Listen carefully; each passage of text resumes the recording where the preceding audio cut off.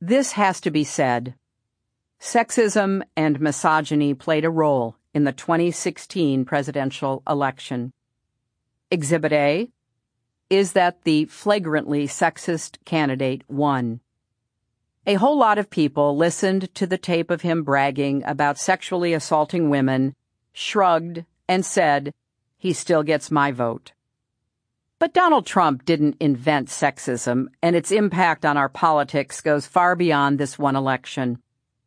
It's like a planet that astronomers haven't precisely located yet, but know exists because they can see its impact on other planets' orbits and gravities. Sexism exerts its pull on our politics and our society every day in ways both subtle and crystal clear. A note here on terminology. Others might have a different view, but here's how I see the distinction between sexism and misogyny. When a husband tells his wife, "I can't quite explain why, and I don't even like admitting this, but I don't want you to make more money than me, so please don't take that amazing job offer." That's sexism.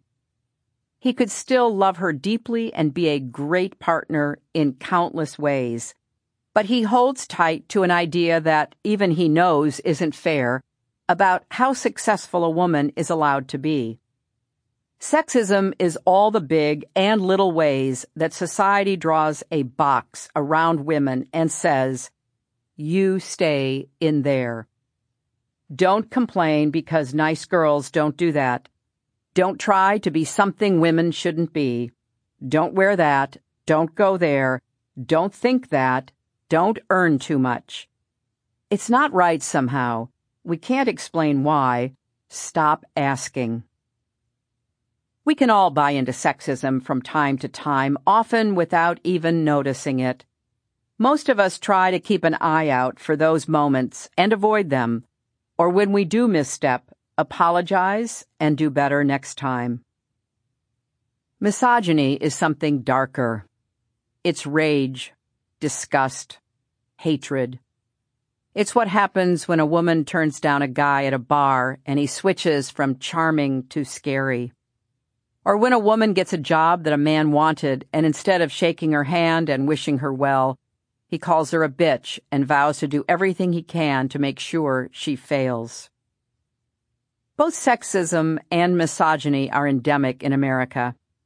If you need convincing, just look at the YouTube comments or Twitter replies when a woman dares to voice a political opinion, or even just share an anecdote from her own lived experience. People hiding in the shadows step forward just far enough to rip her apart. Sexism in particular can be so pervasive we stop seeing it.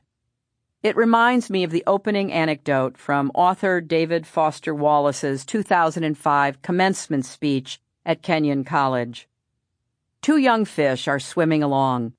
They meet an older fish swimming the other way who nods at them and says, "Morning, boys. How's the water?" The two young fish swim on for a bit, until one looks at the other and asks, "What's water?" In other words, Wallace said, the most obvious realities are often the ones that are the hardest to see and talk about. I'd say that sums up the problem of recognizing sexism, especially when it comes to politics, quite nicely.